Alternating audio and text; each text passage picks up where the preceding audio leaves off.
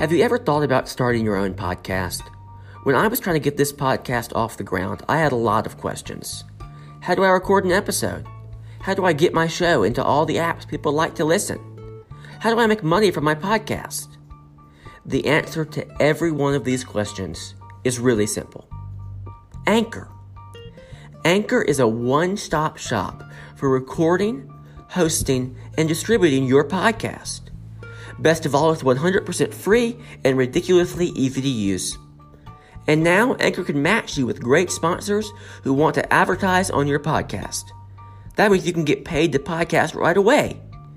In fact, that's what I'm doing right now by reading this ad.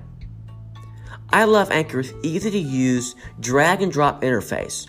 You just drop in the conversations you have with your co-host, your monologues, or whatever else you want to record, and combine that with sound effects and music, and hit publish. It's really just that easy. So if you've always wanted to start a podcast and make money doing it, go to anchor.fm/start to join me and the diverse community of podcasters already using Anchor. Once again, that's anchor.fm/start. I can't wait to hear your podcast. Hello and welcome to Monorail News Weekly. I'm your host, Ray Hauser, here with John Owen Upshaw, and this week we're taking a little bit of a field trip to go see Spider-Man Into the Spider-Verse. Now, there has been a lot of news that's been happening, and we're going to cover that in an episode that will be coming out sometime in the middle of the next week. So it'll be a little bonus episode for you. But for our normal Saturday episode, we're going to talk about Spider-Man Into the Spider-Verse. So, John, what are you expecting? Well, I've had a lot of friends go see it, and they've all told me how incredible it is. I've done a little bit of listening to the soundtrack. You know, it's got artists like Post Malone, I think Sway Lee, Lil Wayne. It's got a lot of big-name rappers and stuff like that, and I think it'll appeal to a lot of people. You know, if not for the movie, then for the soundtrack. And then I think the character, he seems like he's a real relatable guy, you know? And I think I know what they're going for here. They're going for, you know, that kid that lives in the big city, you know? The kid that lives in the Bronx and is bullied, and it is Peter Parker before he gets bitten by that spider. Right. And the main character isn't Peter Parker? I don't think so. I think his name is Marcus, maybe? Huh. This is a totally different take. This, I believe, I'm not sure, I haven't done hardly any research. I haven't really watched the trailers other than people telling me how good it is and seeing bits and pieces. But I believe it's, if you saw the last Spider-Man movie, they talk about, or not the last Spider-Man movie. Homecoming? Maybe it's, I think it may have been the movie, or maybe it was the video game. I think it's this kid from the video game. I believe his father's a police officer. Yes, okay, from the PS4 Spider-Man. Now that I think about it, I don't believe that he makes an appearance in the movie at all. But for those of you who haven't played the video game, you're introduced to this character, I think it's Marcus, and his father's a police officer. It's a very good video game. I definitely recommend it. And, you know, after playing it, I definitely wanted to know more about Marcus, and so I'm excited. And that also may not be his name. It could be something completely different. Of course. This is the quality journalism you've come to know and love from Monorail News. Really, everything is just top-notch. You really know our stuff. So, I've heard about the animation in this movie, because it is an animated movie. I've heard that it just completely kind of repositions the whole industry to try something new, because it is, I believe, 2D. It's hand-drawn, or at least done with a computer to be not CGI, like a Pixar movie or a modern Disney animated movie, and it's done so well. I think we hope that this pushes Disney animation to kind of get back to their roots and try 2D animation. You know, they stopped after Princess and the Frog because that wasn't the big box office success they wanted, but I think they really failed to really grasp that it's not that people don't want 2D animation, it's that people want a good solid story, and Princess and the Frog wasn't that. And I believe it was IGN. I was listening to their little Snapchat thing they put up daily or weekly, whatever it may be. And they were describing it, and listening to all the people just describe how beautiful the animation was. They said that it's almost like reading a comic when you're a little kid, but imagine if somebody had dropped a camera down into that two-dimensional world. And so they said that it feels real, almost like it was filmed on camera, but it's animated and 2D, which is just, you know, an incredible thing to think about, and I'm definitely going to be looking out for that, and I think it'll be really neat. I think that's really a shame, because, you know, we some people would argue that we are entering into, if you consider the time before the Disney Renaissance, the time after the Disney Renaissance, as sort of dark ages in the world of animation.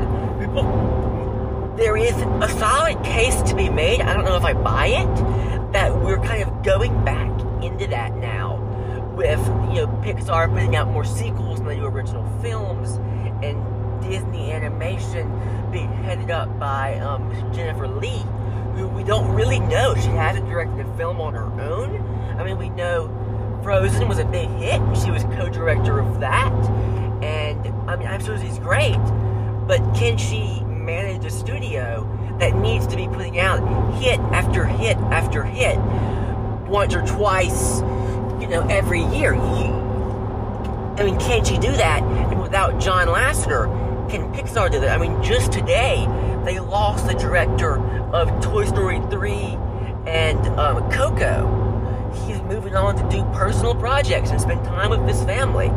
And I mean, he was a big story writer there. He created those tearjerker moments from Monsters, Inc. and those, you know, classic movies that are the classics of this new upcoming generation that will be taking their kids to the parks. And, you know, that's the thing, right? The theme parks can be putting out the most amazing rides right now. Star Wars Land can be the most amazing thing we've ever seen. But you have to be putting out content now so that in 20 years, when the people who are children now are taking their kids to the park, they're connected with it on an emotional level and want to come back. Everything feeds into itself. It really is synergy. You know, people dog the death of the original attraction. People think there hasn't been an original attraction in a U.S. Disney theme park since Expedition Everest, and that's true. But Avatar Land is awesome. Star Wars Land is going to be awesome, right? Toy Story Land is amazing. I had no hope in that project. It's awesome. You feel like you are the size of a toy. It works. I think another thing too is that, you know, at the end of the day, it is a business that they're running, and they recognize that, you know, when you're a little kid, you love your favorite movies. You're so interested in your favorite movies, and, you know, I wanted to play with Woody, and I wanted to play with Buzz, and, you know, same as the little girls and boys want to play with Elsa, and they want to play with all the characters. They want to see them. They want to feel immersed in that. And so I think they're much more interested in the experience over the ride itself, too. I think they want to feel like they're actually a part of the movie. And so I don't think they're as concerned as kids in the past were over, oh, that's a really cool ride. I think they like the backstory. You know, and so I think that kids are going to enjoy the Star Wars Land more than they would enjoy a new ride that's non-themed. Because it's immersive and it's interactive, and they feel like they're really a part of the movies that they know and love. And I mean, that is Disney's secret sauce, right? It's that we're not building a Six Flags. Mm-hmm. We're building this immersive world, and you really do feel like you're in the Old West, or you're out on an adventure in some far-out remote outpost. And Universal has really hit it out of the ballpark with the Wizarding World of Harry Potter, right? That feels so real, right? I mean, it's so real to the point where, as someone who looks at current events and is very conscious of, you know, terrorism and those sorts of threats, the alleyways in Diagon Alley are so small.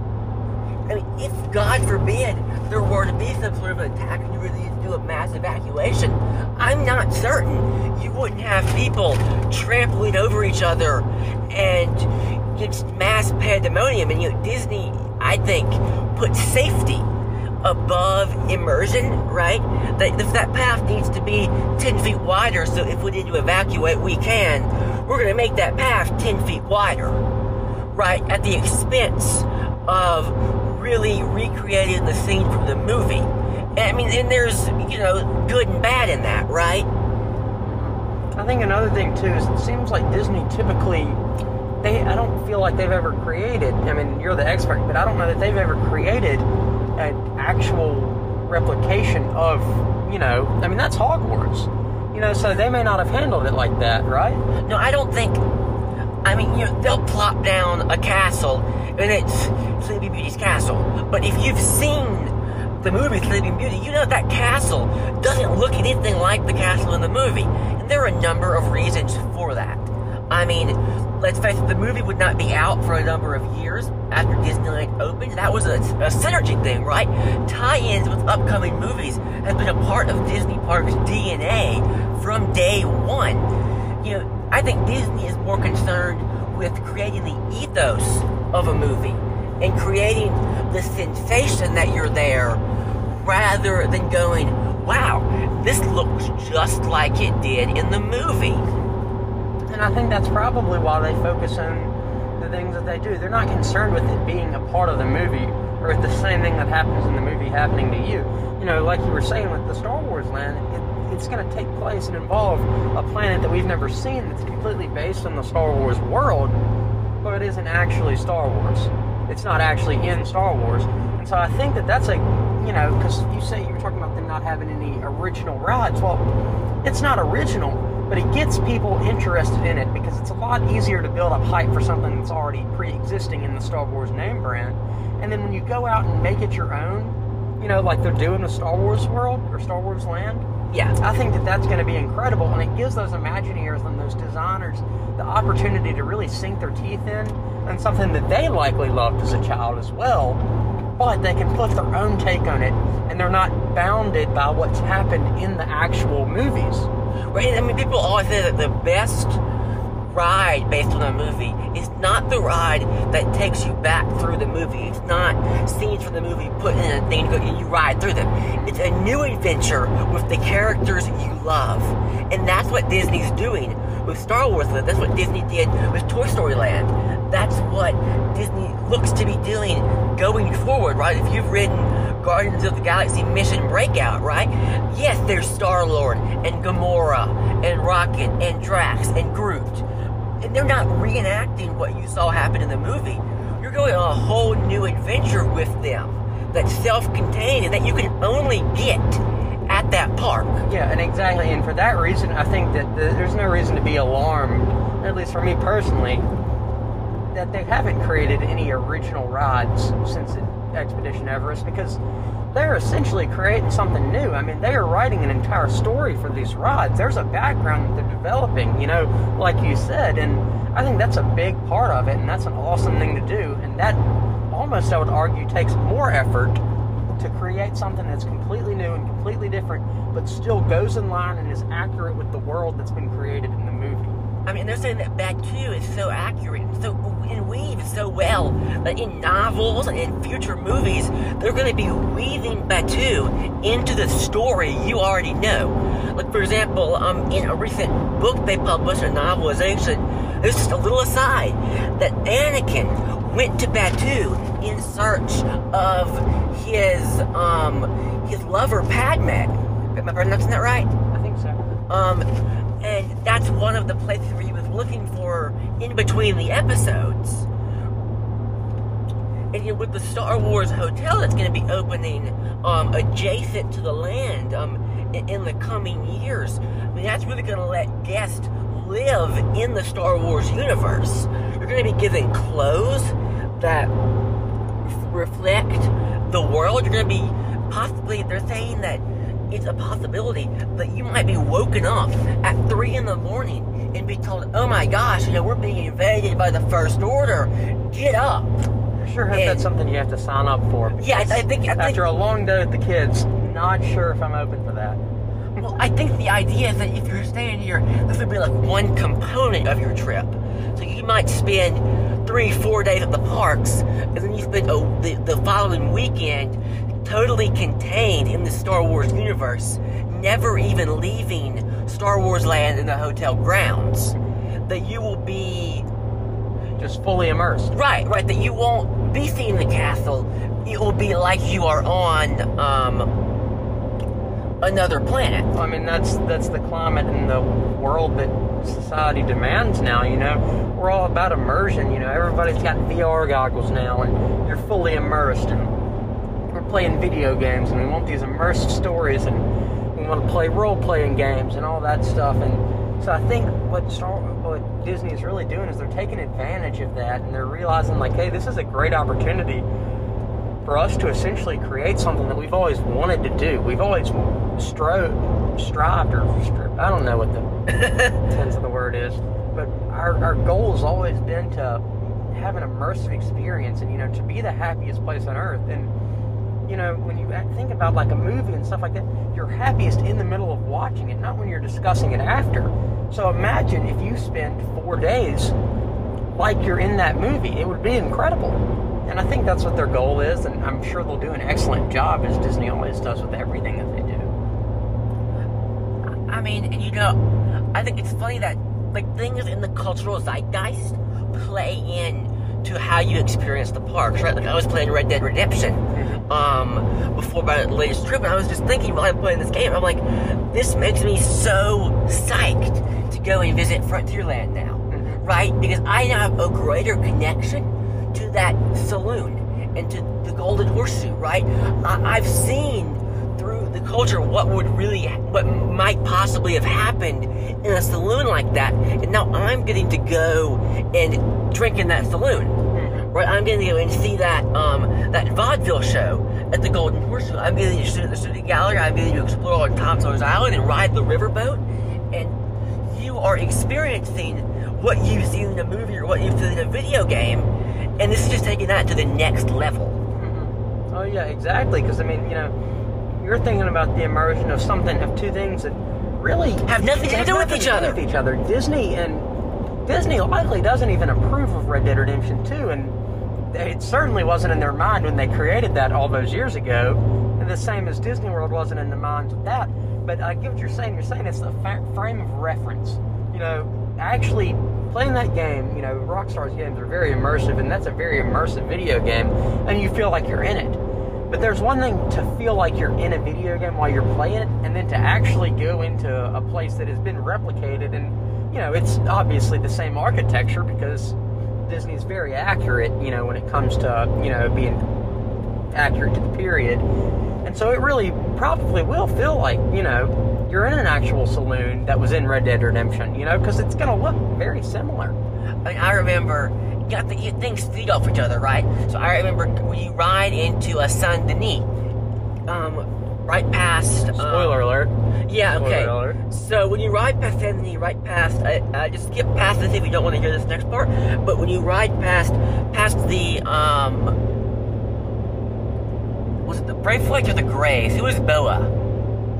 Was Bo a Grey, right? Mm-hmm. So, yeah, when you ride past it, you come in, you go over the swamp, and you see this little wooden building that looks like the building. If you've ever been to Disneyland, and you sit at New Orleans Square, and the building where they have Fantasmic across the river, those are almost the same building. And I'm like, was that intentional, or, you know, did some Rockstar developer go to Disneyland, and then maybe subconsciously took that, and, you know, brought that into the game?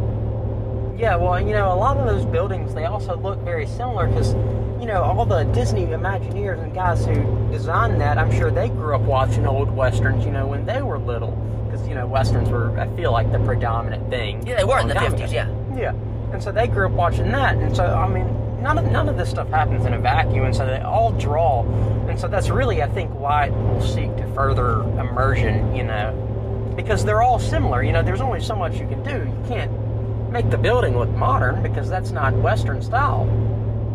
And so I think it's going to be, you know, you'll see a lot of similarities and stuff like that. And so I can only imagine in something where Disney's going to specifically try and be similar to Star Wars, I can only imagine how accurate it'll feel. and how realistic and how immersive it'll be. I mean, even Pandora, the world of Avatar, they designed with all these twisty walkways that maybe lead to nowhere to create this feeling of exploration.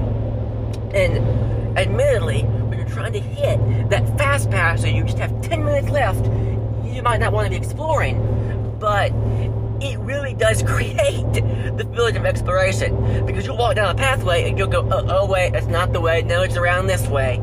And I've probably been in that land 6 times now, and I still don't really know it like the back of my hand yet. And I can only see that would be even, I think, better in Batuu, right? That it'll be a dynamic world, and you'll be able to go to the marketplace and haggle with the shopkeeper to try and get that price down on that souvenir.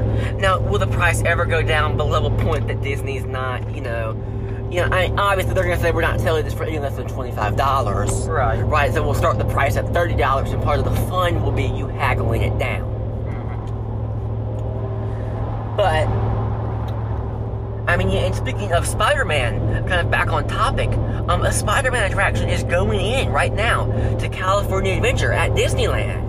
It's going to be a web shooter game where you're going to be able to sling webs, if rumors are to be believed. This is like the next generation Buzz Lightyear. I mean, that would be really cool, because I've always found Spider-Man to be a pretty neat character.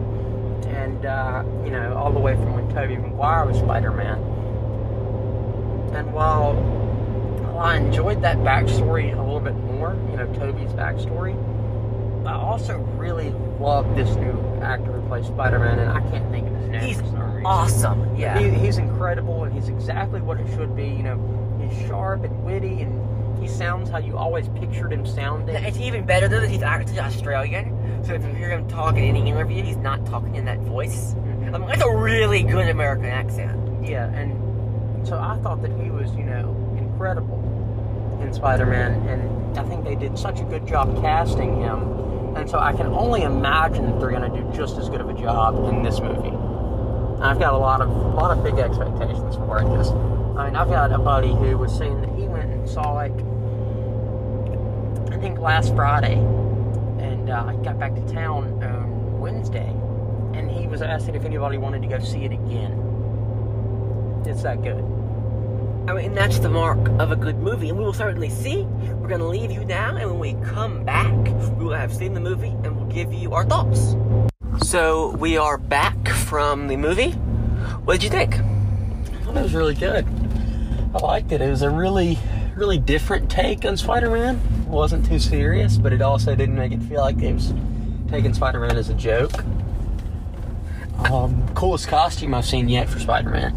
I'll say that for sure. You mean Miles' costume? Yeah, Miles' costume for a Spider-Man character, I guess. Now that we know that, I guess, they all theoretically exist, just in different universes. So, do you have a favorite Spider-Man? Did this movie change your opinion about any of...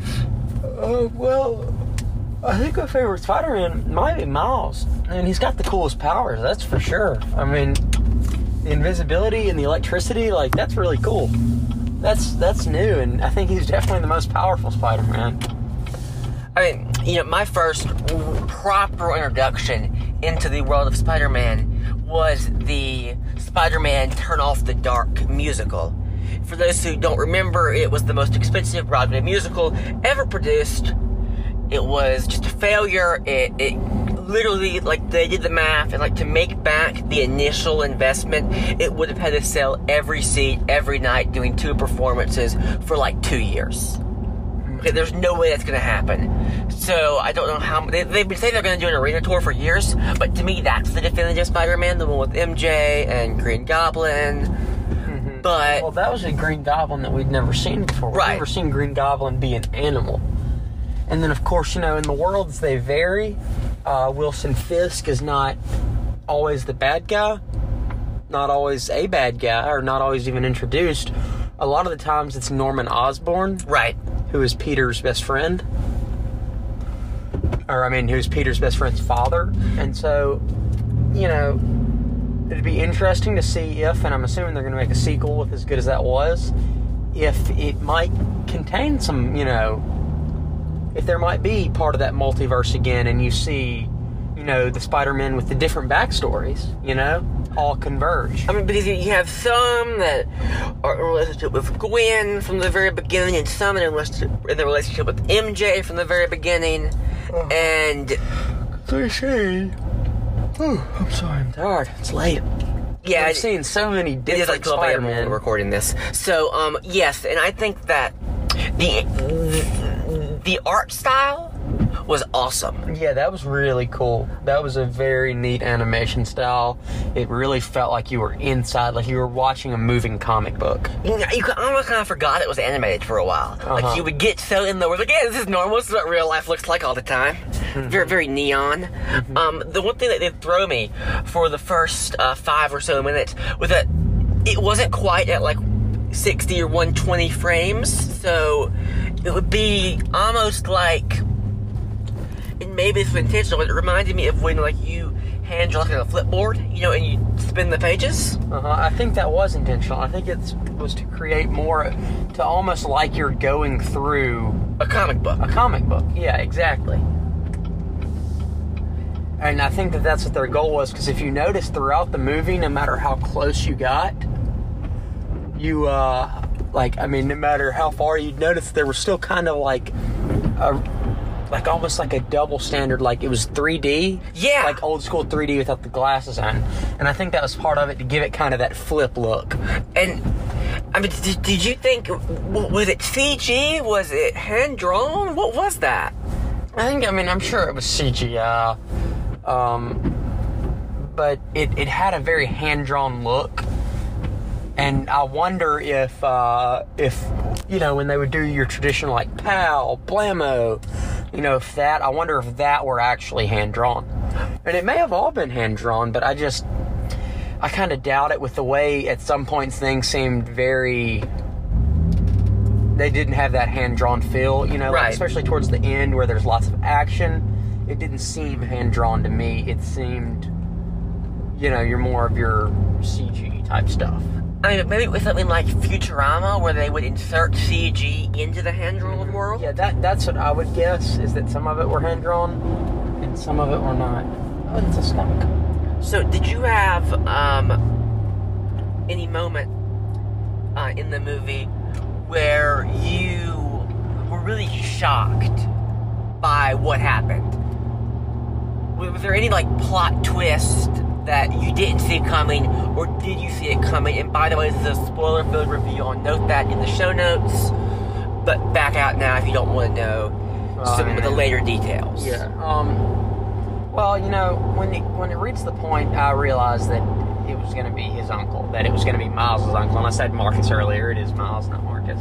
When did you clue into that? When did you clue into that? Really, I started to suspect it when he walked into the apartment. Yeah. At that scene. Where he's writing in that letter, like you said. I think that's when I was like, oh crap, his uncle is about to walk in, and that's going to be him. Because and then the uncle shows up in villain form, and you're like, yeah, there's no way that this guy's tracking him that well, Yeah. And so I think immediately, just about everybody who would have been watching it would have clued in. But prior to that, I didn't see it coming at all. It was interesting, though, because they had the little voicemail message earlier in the movie when he tried to call him. Yeah. And he said, I'm away, and, definitely there are going to be a lot of people who will have caught that, and who will have realized that, but I honestly can say that didn't cross my mind. And I'm sure for a lot of people that was the first thing that crossed their mind, Right. But yeah, that surprised me big time. I was expecting Miles to take off the mask at the end and reveal to his dad that he was the new Spider-Man, but that didn't happen. Yeah. And it's interesting because that reminds me of the video game. In the video game, and this is a spoiler alert for the game, I guess, you play a little bit as Miles. And also MJ. Yeah. And so, I guess at this point, if you haven't played the video game, you're probably not playing it. But, play a little bit as Miles, and he doesn't have powers in that universe. But it's a really neat. And the father dies. Yes, and the father dies in that universe, and Spider-Man kind of helps out a little bit, you know. And Miles helps Spider-Man out, you know. And so I think that was an interesting twist to have him actually have powers, and I liked it a lot. So was Miles a character in the Spider-Man universe before this game, in this movie? I'm really not an expert in. I don't remember it being anywhere. I don't watch a lot of superhero movies, honestly. I mean, I've kind of gotten into them recently, and I've seen all the more recent ones, but I never saw I never saw any of the old Spider-Man that I can remember. I mean, I've never picked up a comic book. I'm familiar with the Tobey Maguire set of Spider, that version of Spider-Man and everything like that, but I was never an avid reader of comic books. So I'm not sure if he ever appears in those, but I would guess that he doesn't appear in this capacity at all. Right. I mean, I thought it was interesting that they would even address the Gwen MJ thing, right? Mm-hmm. I thought it was neat that Gwen appeared, and that she was younger, you know, as if like an old school Spider-Man, you know, back when he was little, or when he was a high schooler, and I guess reference to current Spider-Man when he's like a middle schooler, high schooler, that age. I thought that was neat, and I thought it was really cool that they brought her in there. When I saw her at first, I did not realize that it was Gwen, that it was that Gwen, you know. Right. And I had no clue that she was going to be another Spider-Man. Yeah, that was a huge plot twist. I would have never have guessed that in a million years. I thought that was a neat addition, though. You know, that in her world, Peter Parker wasn't Spider-Man. She was. Because she very well could have been, you know, because they worked in the lab together, I believe. But then in some universes, MJ worked in the lab. Yeah, no, I mean, it varies a lot, and everything changes up and such up. And there's no cohesive Spider-Man origin story, right? No, there's no definitive one. I mean, I'm sure the comic, you know, there's a definitive one in the comic. No, they do the different universes too, I think. Do they really? Yeah. Okay, well, I guess the only real definitive one is the first one that was ever written. Sure. But, you know, I go back and forth. I have my different likes and dislikes of them having, you know, different types of Spider-Man and stuff like that, and all the characters having different backgrounds. And I think I'm okay with them reinventing it. I think that's fine, you know, because you've got to change things and keep things fresh. You can't remake the same movie over and over again. I mean, I guess you can, because these generations haven't seen it. With you. But, you know, it's definitely interesting to see them, to see each generation of writers put their own take on it. What'd you think of the Stan Lee cameo? You know, he passed away. Yeah, that was very cool, you know. He's always in it. How long into the future he'll continue appearing in these movies, I think, is the question. How many of these did they film? Yeah, and then, of course, technology now, I'm sure he can appear in them for a very long time. If they so choose. Right. And I think that's kind of the thing, right? Like, do you choose to put him in the movie if he wasn't even alive during its development? You know? Like, I mean, will it be odd 10 years down the line to keep seeing Stan Lee appear in Marvel movies? I think that's something to throw aside, and I don't particularly think it's very important. I think that it's, you know, neat. It was always cool to see him in the movies because, you know, paid homage to the guy who is really pretty much the father of all these characters, you know? Whether he created each specific character or not, he's one of the reasons that, you know, a lot of those guys got into it, you know, got into comics, wanted to make these characters. And so influential, you know. And so it wouldn't surprise me at all if the new writers and people who continue to write and do all the work, you know, still want to put him in there, because he's I'm sure a major inspiration for almost everybody who's involved with any of these movies today. So does this get... Well, no, Sony put this out, right? Not 21st Century Fox, right?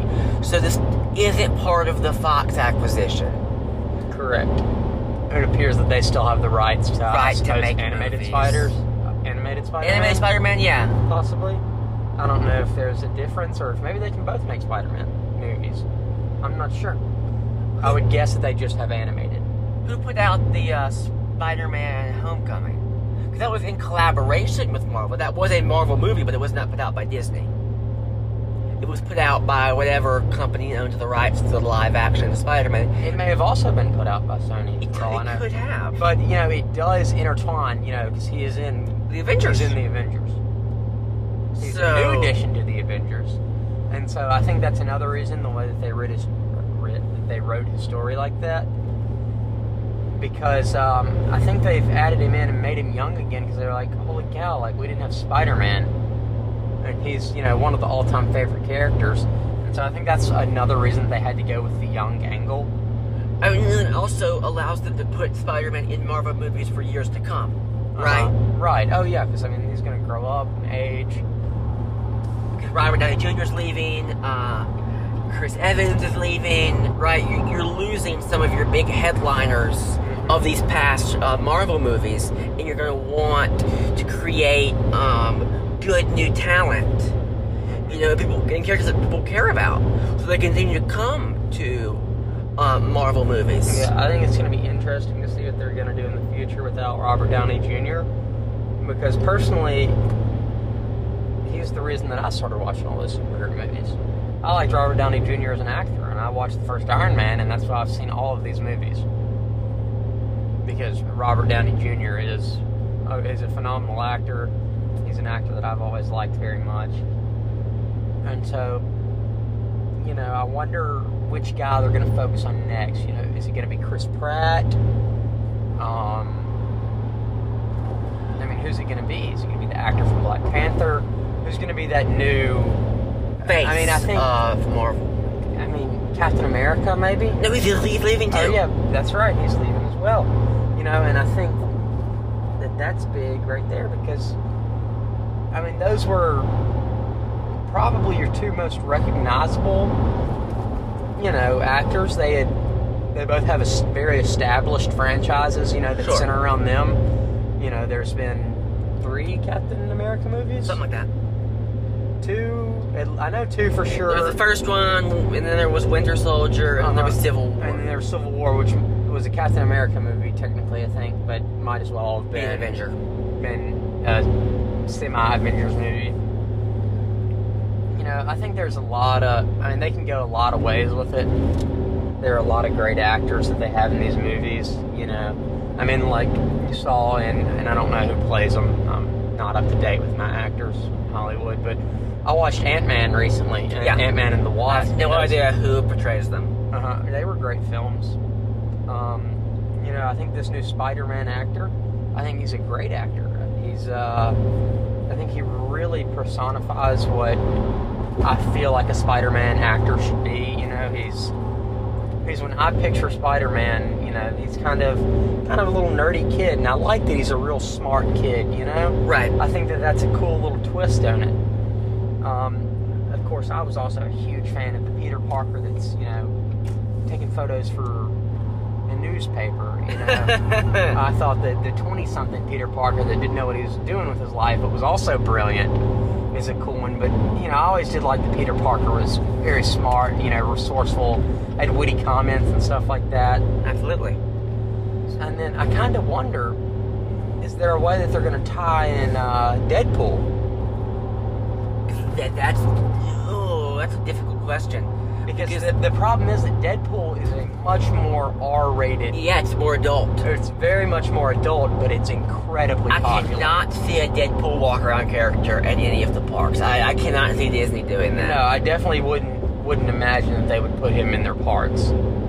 That's for sure. But now Avengers, Deadpool, recently they came out with the PG-13 version Really? of Deadpool 2. It's like an abbreviated version. Sure. It's like 5 minutes long. Huh? It's like 5 minutes long. Yeah, and they reshot a lot of the scenes. I don't think it did very well. Probably not. But I do think it could be, maybe that was their kind of foray into seeing how well it would do if he didn't have that R-rated humor. Yeah, but I think that if they can find a way, they'll try to find a way to get Ryan Reynolds involved, because that's a big name actor. Absolutely. That brings a lot of star power. Of course, you've also got Chris Pratt, who is somewhat similar in the way that I feel like his movies are. They're kind of funny. Yeah. And he's... Robert Downey Jr. was kind of funny. He had those quips. He had that, I don't know, that it factor, I guess. And I think it's going to depend on where they go, because, do they go with Peter Parker? Because they were kind of... he was kind of being set up as potentially a Tony Stark-esque type guy, a protege type thing going on, and it wouldn't surprise me at all to see them, use him as the next guy. Also wouldn't mind seeing Doctor Strange. They're all incredible. I love all those actors. I think they do such a great job. Now let me bring this around full circle here before we wrap up. Alright.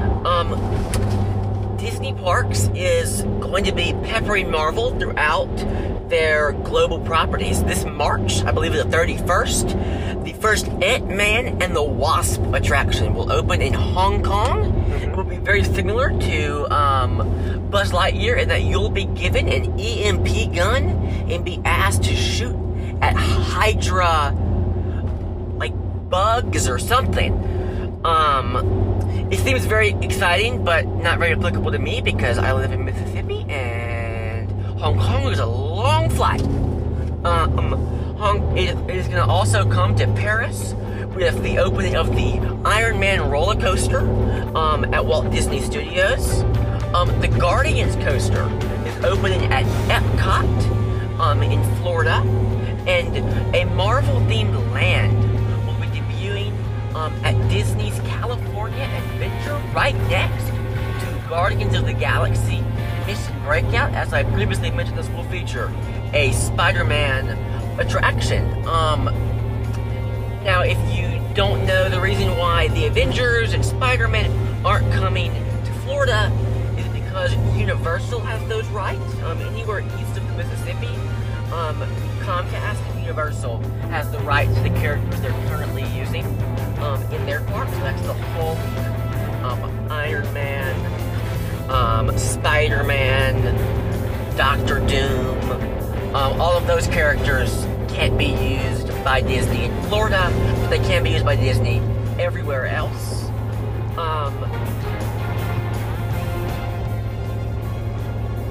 I think guests are going to love it. I only know the limited information they've put out, but I think doing different attractions at every location encourages guests to travel, right? Because I think so many people think that when you go to Disneyland in Paris, it's going to be exactly the same thing as what's in Florida, and it's not. It's a completely different experience, right? Just one that Disney's created, and I think this maybe will bring that to the forefront of people's minds, and will encourage them, if they're already traveling to these international destinations, to spend a day or two at a Disney property. Absolutely. That's very right. So, where can they find you on social media, John Allen? On Instagram, I'm J.O. Upshaw. That's what I mostly use. I have no idea what my Twitter handle is, but I can almost guarantee you that there's no other John Owen Upshaw out there. So, you can probably look me up on that too. Yeah. Once again, you can follow me at Gray Houser. That's Gray with an A, Houser. You can follow our video aficionado Christine at Ivy Winter. It's one word.